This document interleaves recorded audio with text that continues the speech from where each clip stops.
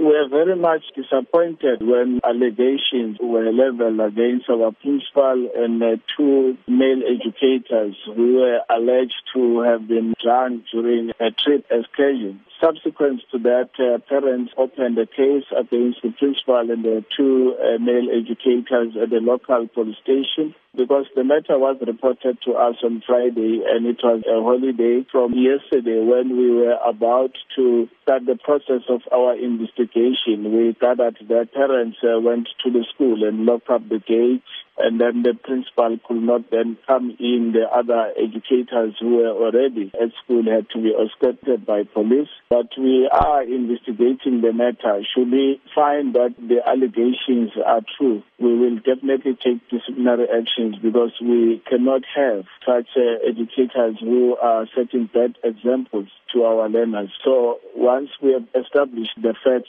we'll then be able then to come up with a way forward. But we want to emphasize that if this is true, definitely we are going to take disciplinary actions. What support is being offered to the children at the school? Our psychologists are also involved in terms of them getting the statements from the learners, because for now we are not dealing with the fact, but we are dealing with allegations. The second inspector is also dealing with the matter. How concerning is this incident? We are very much disappointed because this is one of our best run schools in terms of results. We've always been making an example of the leadership and management of that school, referring to it when addressing even workshops and other schools to then say they must go to that school to observe some of the best practices.